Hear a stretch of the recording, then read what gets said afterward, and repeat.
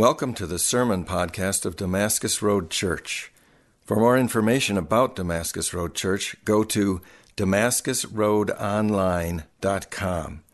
Yeah, he's good. He tells some good stories, but I think you need to add a couple of these other things to your life if you're going to be more holy and have a closer relationship with God. And the people are like, oh, yeah, let's do that. And so Jesus moved from it being Jesus period to Jesus and so it looked like Jesus and you need to worship some of these angels because these angels are the real communicators to God.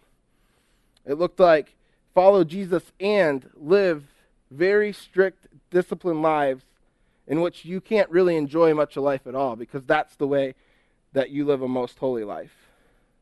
So the people were like, okay, I need a long list of not to-dos. I don't do this, I don't do this, I don't do that. There's this idea of a strict adherence to human tradition and reasoning. And so it's in Paul's letter of Colossae, we see Paul strongly intersecting the culture that's there. And in many ways today, we live in a state that's similar to Colossae. We live in a very pluralistic society. We live in a society where it becomes very easy for Jesus to not seem to be enough. It can be very easy for our lives to move from Jesus period or Jesus only to Jesus and. You know, I know a lot of people where it's Jesus and Eastern mysticism, or Jesus and Buddhism, or it's Jesus and New Age meditation, or it's Jesus and moralism, or it's Jesus and I'm a good person, or it's Jesus and whatever else I want to do. You know, it's like, yeah, I'm good with Jesus and all of this stuff that I want to do on the side. And so this is very much our reality, and it was the reality of Colossae, when in the nature of the book that we will find is that it should be Jesus, period. No commas, no ands, just Jesus is the point of our being, the point of our existence, and the point of our worship. And so the purpose of this letter is to encourage the believers of Colossae to continue in the truth of the gospel that they first received through Epaphras. And the gospel that they received initially from Epaphras was that Christ was supreme, that Christ was greater than all the fears and different philosophical methods that were around in their day, and that it was through him that people were able to receive eternal life. And so it's in this place of Christ's supremacy that Paul is trying to encourage them to turn back to, and that it's in deep relationship with Christ that we would find true love and true peace and true faith and hope. And so that's the purpose of this book of Colossians, just so you kind of have a working background of like, who is Paul writing to, why is he writing them, and what's going on. And so this morning we're going to read chapter 1, verses 1 through 14, and then we're going to teach on 1 through 8, and then next week we're going to teach on 9 through 14, and we'll read 1 through 14 both weeks. So if you guys would turn to Colossians chapter 1.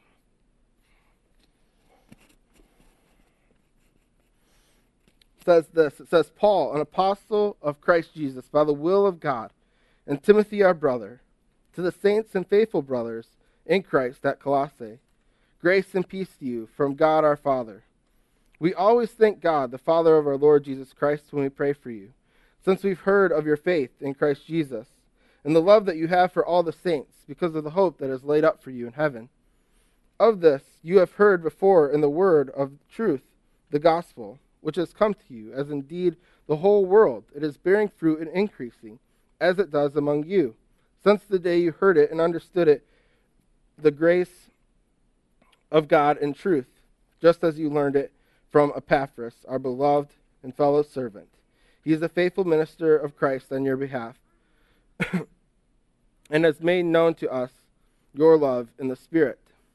And also, from the day we heard, we have not ceased to pray for you, asking that you may be filled with the knowledge of his will, and all spiritual wisdom and understanding, as to walk in a manner worthy of the Lord, fully pleasing to him, bearing fruit in every good work, and increasing in the knowledge of God, being strengthened with all power according to his glorious might, For that all endurance and patience with joy, giving thanks to the Father, who has qualified you to share in the inheritance of the saints in the light. And he has delivered us from the dominion of darkness and transferred us to the kingdom of his beloved Son, in whom we have redemption and the forgiveness of sins. Would you guys pray with me this morning? Dear God, we thank you for your word. We thank you for Paul and his faithfulness to the church in Colossae. And God, we pray that you would open our ears and open our minds and open our eyes to the wisdom and the words and the truths that you have for us to learn from this letter to this church in the middle of Turkey. God, we pray that your grace would be upon us and that you would continue to transform us and grow us as we go out from here with holding only solely to you, and that we would let go of anything else that we're holding on to and holding faith in. Lord, we love you and we thank you. In your name we pray. Amen. And so in this passage, especially what we're going to look at today, verses 1 through 8, what I find is that when we look at our relationship with Christ and Christ's supremacy over all things, that in him we receive a greater identity, a greater community, and a greater purpose than what we have ever realized on our own. And so Paul begins this letter by kind of explaining his own personal relationship with Christ and how his identity has changed because of Christ. He begins, the first sentence of verse 1 is Paul, an apostle of Christ Jesus by the will of God. Now this word apostle means quite simply messenger. And so around the time, there was a lot of apostles. Anyone that was a messenger at the time would have been labeled an apostle. But this language, apostle of Christ Jesus, kind of is its own title in and of itself that's very specific. And it's very specific in the sense that it is only those whom Christ has chosen to be apostles that can lay claim to this title of apostleship. And so we have the 12 disciples, or the 12 apostles, minus Judas, plus the one they voted in, and then there is Paul. And Paul is converted on his road to Damascus.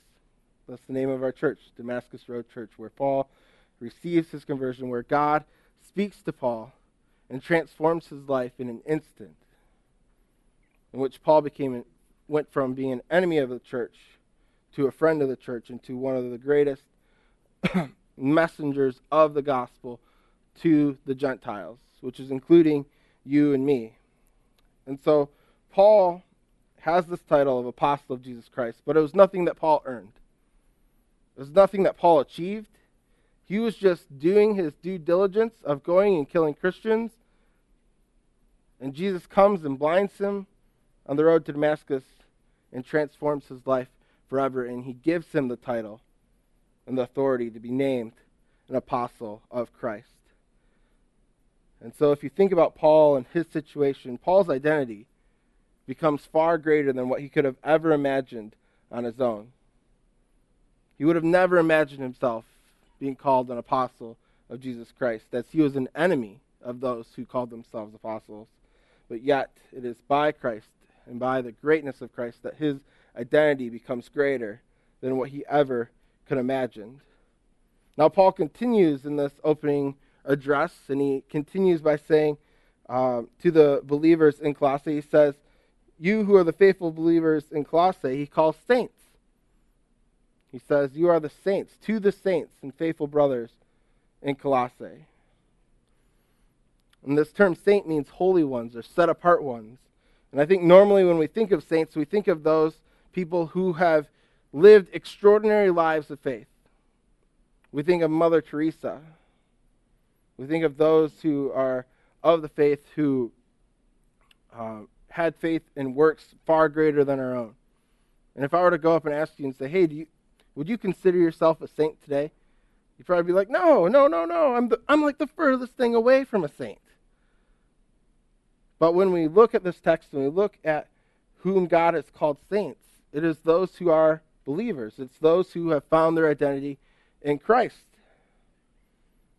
And so when Paul says saints and he greets the people in Colossae as saints, he's not saying welcome to you guys who are extraordinary in your faith, but he's saying welcome to you guys who have found your faith in Christ Jesus. Because this holiness, this set-apartness, is not something that we achieve based on by meeting a set of moral standards.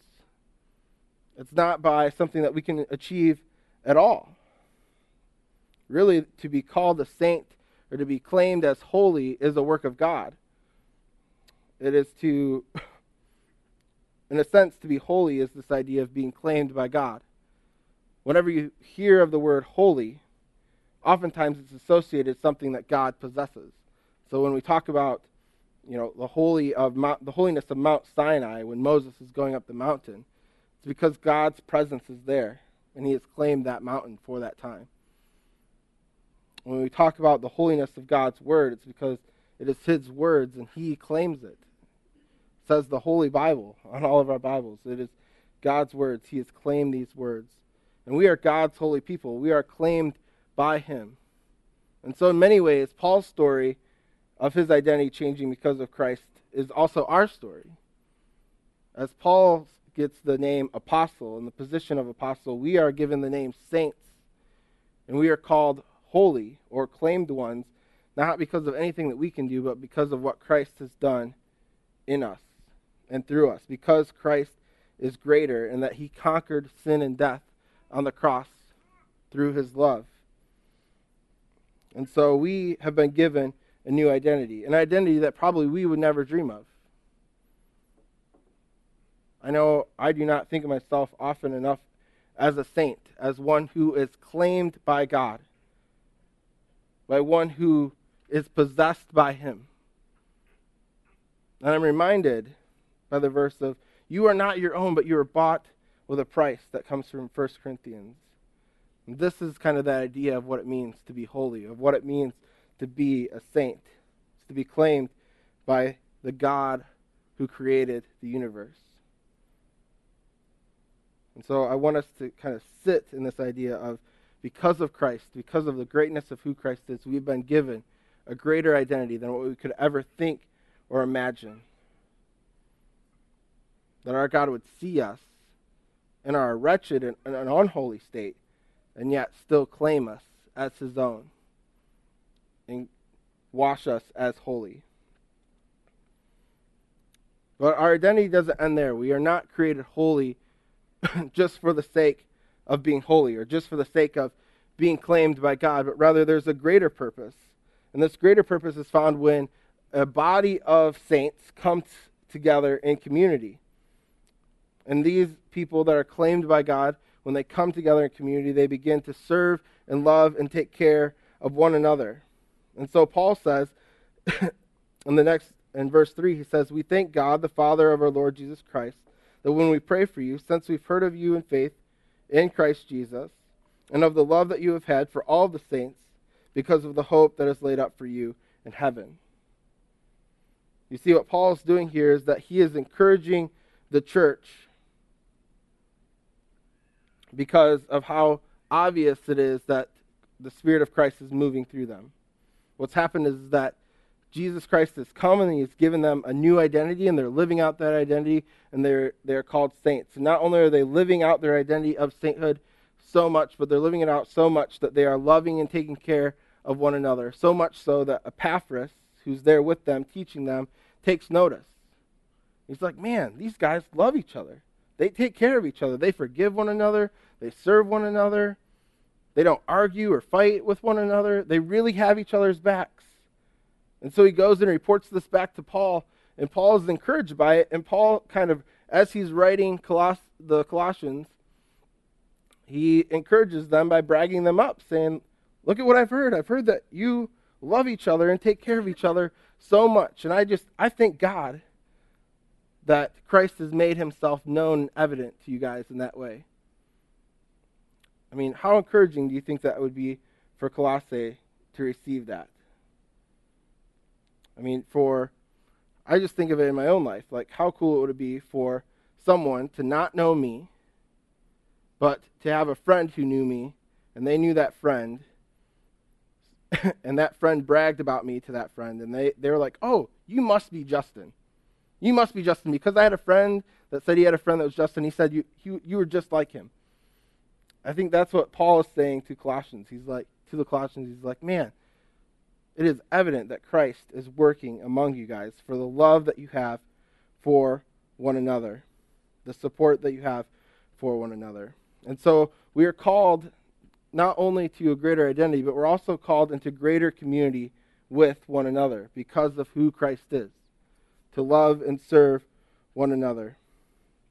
It's a community that is probably greater than what they could have imagined in the first place.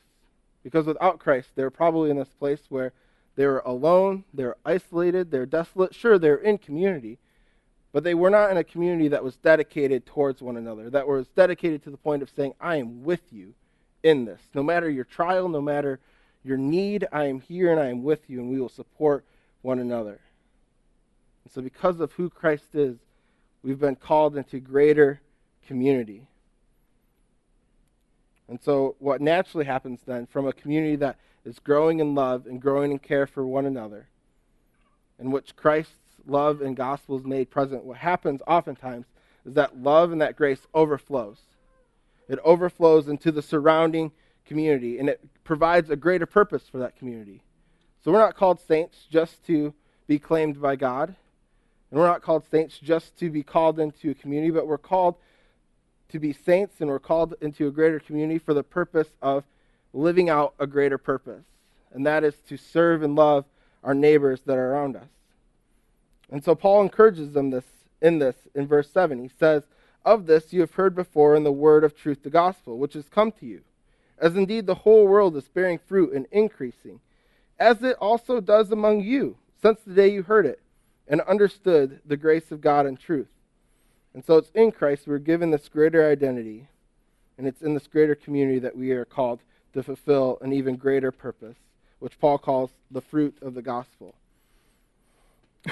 And so what we see are lives transformed, and we see a community that's transformed that then goes out and transforms the world around them. And Paul continues in his encouragement, and he points to this guy named Epaphras to kind of be their model, of like, this is how this transformation and this outpouring of the gospel works out. And so he says, just as you have learned from Epaphras, our beloved fellow servant, as he's been a faithful minister to you on your behalf, he has made known to us your love in the Spirit. And so we see Epaphras as an example of one who's dedicated himself to this greater purpose of making the gospel known. Epaphras in Acts is sent by Paul with Timothy to go to Asia Minor, which is this area in Turkey, and to go and witness and to set up churches.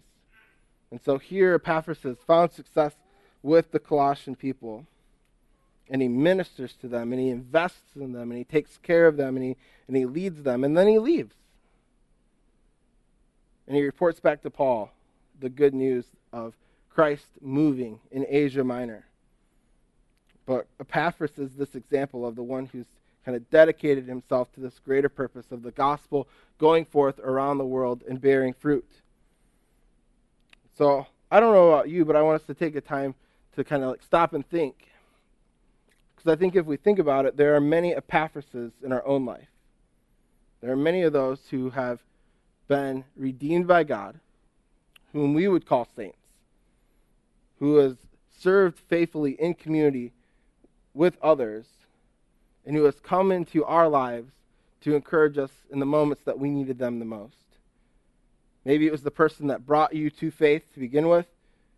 Maybe it was the person that in your moment and season of darkness and doubt came and served you and stood beside you, cried with you, made meals for you, took care of you, heard you loved you when you couldn't love yourself. And so I want us to take a moment and think, who are the Epaphrases in our lives? Who are those that we would give thanks to God for? Who has been faithful to this reclaimed purpose, to this greater purpose?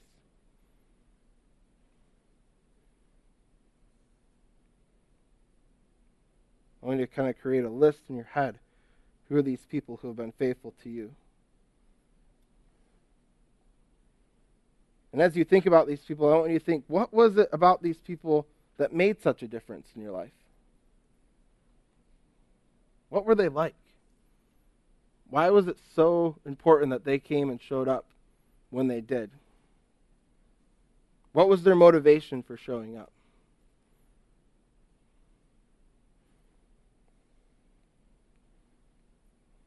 And as we're thinking of our Epaphrases who've showed up in our lives and why they showed up and how they loved us and took care of us, I want us to ask ourselves, how might God be asking us to go and be an Epaphras for someone else? Where is he calling us to go and do that for someone else?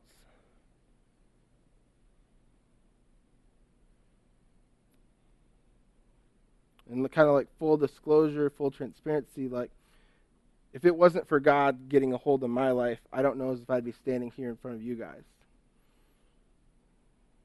And it wasn't because I one day was like, I'm going to dedicate myself to the cause. But it was because God worked his grace into me so much that I just couldn't refuse it. When I was in high school, all I wanted to do was go out, become a lawyer, make a bunch of money, and enjoy the pleasures of this life. But God would not let me go for as much as I tried to get away. And he sent a bunch of Epaphrases into my life and guided me, which I believe ultimately to hear, to hopefully serve and minister and love you guys and to share his love and to also receive his love from you guys. This is an incredible community that we have here at Damascus Road. It's one that I think that if you're a part of it, you can't help but say, man, I've been blessed by these people. These people have my back. And so I'm just asking, where is God calling us as a community to go next? Where is he calling us to go and be Epaphrases for other people? Maybe where we don't want to go, but we feel and hear God calling, say, there, that person over there. There, that family over there. There, that community over there. And I think a lot of times this being an Epaphras for somebody else is incredibly, incredibly practical. I think sometimes we think that if we're going to be a true Epaphras, we have to be a missionary, that we need to sell all of our things, that we need to go across the country, that we need to not just send people to Africa, but we need to move to Africa. And maybe for you, God is calling you to do that. Maybe he is. But I think a lot of times it starts much more simply, and it starts much more practically. And it starts with a conversation. It starts with just showing up. It starts with walking across the room and saying, hey, how's it going? How can I help you in that? What do you need right now? And asking, can I do that? One of the things that God is constantly bringing up to my mind is that showing up is about 90% of the work. That when you show up, you've already done most of the legwork. And so no matter how practical this being an Epaphras is for someone else, the one thing that it's not is that it's not accidental. You're not just going to accidentally be like, oh, I guess I'm here to bless you today. Oh, I guess I'm here to tell you about who God is and how he loves you today. But instead, we need to be intentional. Incredibly intentional, and also incredibly creative. One of the things I've been thinking about lately is as we've been, as kind of abortion and the pro-life movement and all of that has kind of taken center stage in our culture, I've been thinking a lot about CareNet and how I find it incredibly encouraging that God has used a group of Christian people to come together to provide a creative alternative to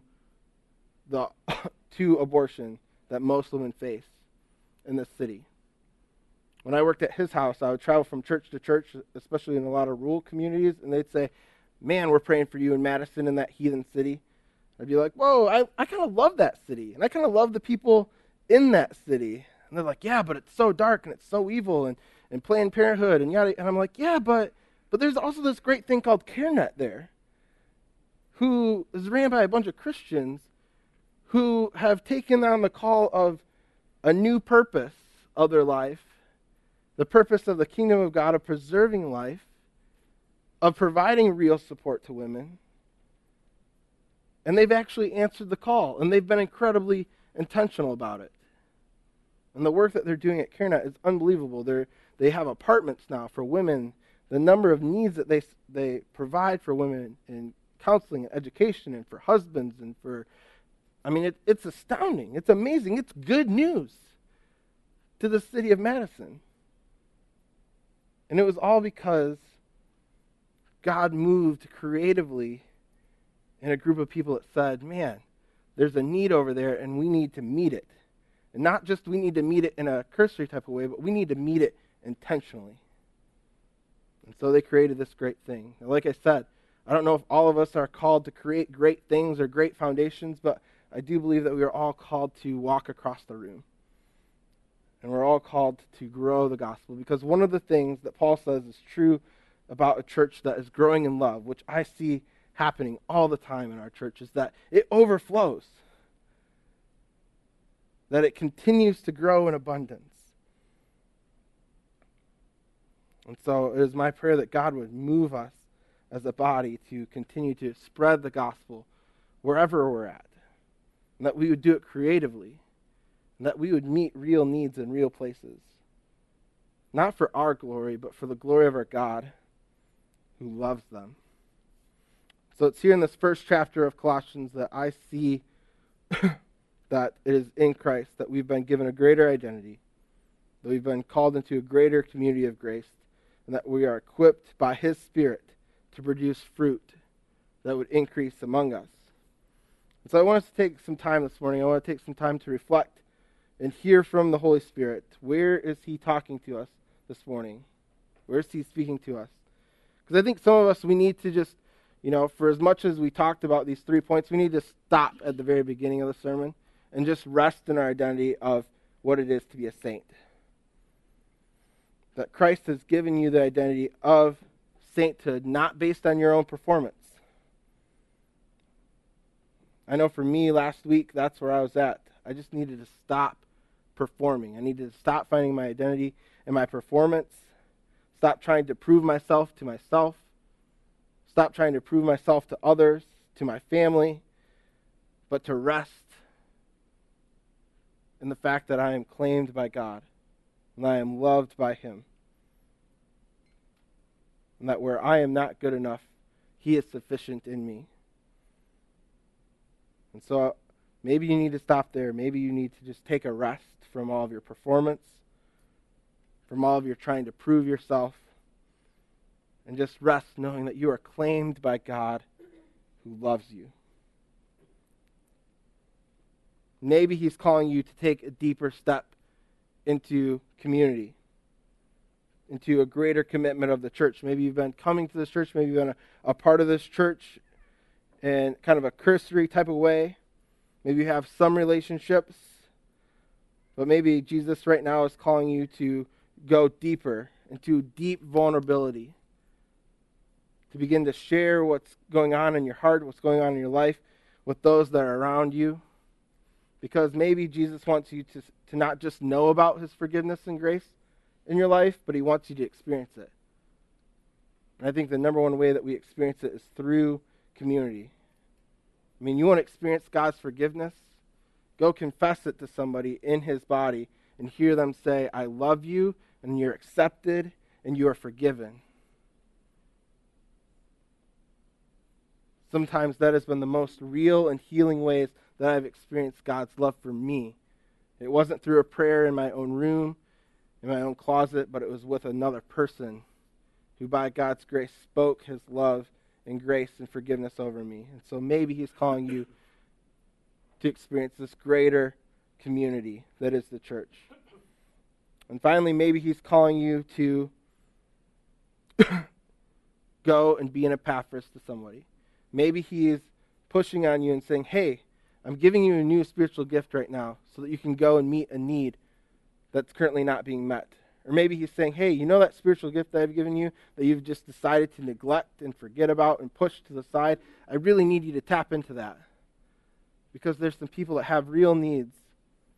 And I want you to go and serve them and invest in them and bless those lives that are around you, as Epaphras did. And so I think there's kind of 3 different ways that we can hear from God. And I don't want you to be overwhelmed. I don't want you to be like, oh man, God's calling me in all these different ways. Our God is not a God of confusion, but he's one of clarity. And so I want us to take some time in this season of this next moment of reflection to hear from God. Where is he calling us? Is he calling us to rest in our identity? Is he calling us to greater community and vulnerability with one another? And where is he calling us to go serve? And maybe he's not even calling you to do any of that. Maybe he's speaking to you in a completely new way, in a way that we're not even talking about, because that's the way the Holy Spirit works sometimes. But I want us to take some time to be intentional to hear from him. And so as you see on the outline, the question is, what is God saying to you? And then what is he calling you to go and do with that? So as we go into worship, we're going to spend some time worshiping, singing some songs. We're going to set out communion. Communion is going to be on the left and on the right. And you can take the cracker and dip it into the juice and take it whenever you feel moved in the next 3 songs. We respond in prayer. We respond in giving because of God's generosity. And we respond in worship. And so I just want to take some time to reflect on God's word that we've been given this morning and reflect on where God is speaking to us this morning. So would you guys pray with me? Dear Lord God, we thank you for this day. We thank you for this time that we have to come and look at your word. And God, we thank you that you have called us into a greater identity as a saint. We thank you that you've called us into a greater community that is your church. And God, we thank you that you've called us into a greater purpose, that is to love those that you've placed around us. God, I pray that you'd speak clearly to us, and that we would hear from you this morning in the one area that you want us to grow the most in next. God, I pray that we would have ears to hear and eyes to see. And God, may you allow us to be more open to ministering and loving and serving those that are around us in this church, but those that are around us in our community. God, we thank you that you're greater than all things, and that because of that we can go forward without fear, that we can go forward with confidence and peace and love, ever growing in faith. In your name we pray. Amen.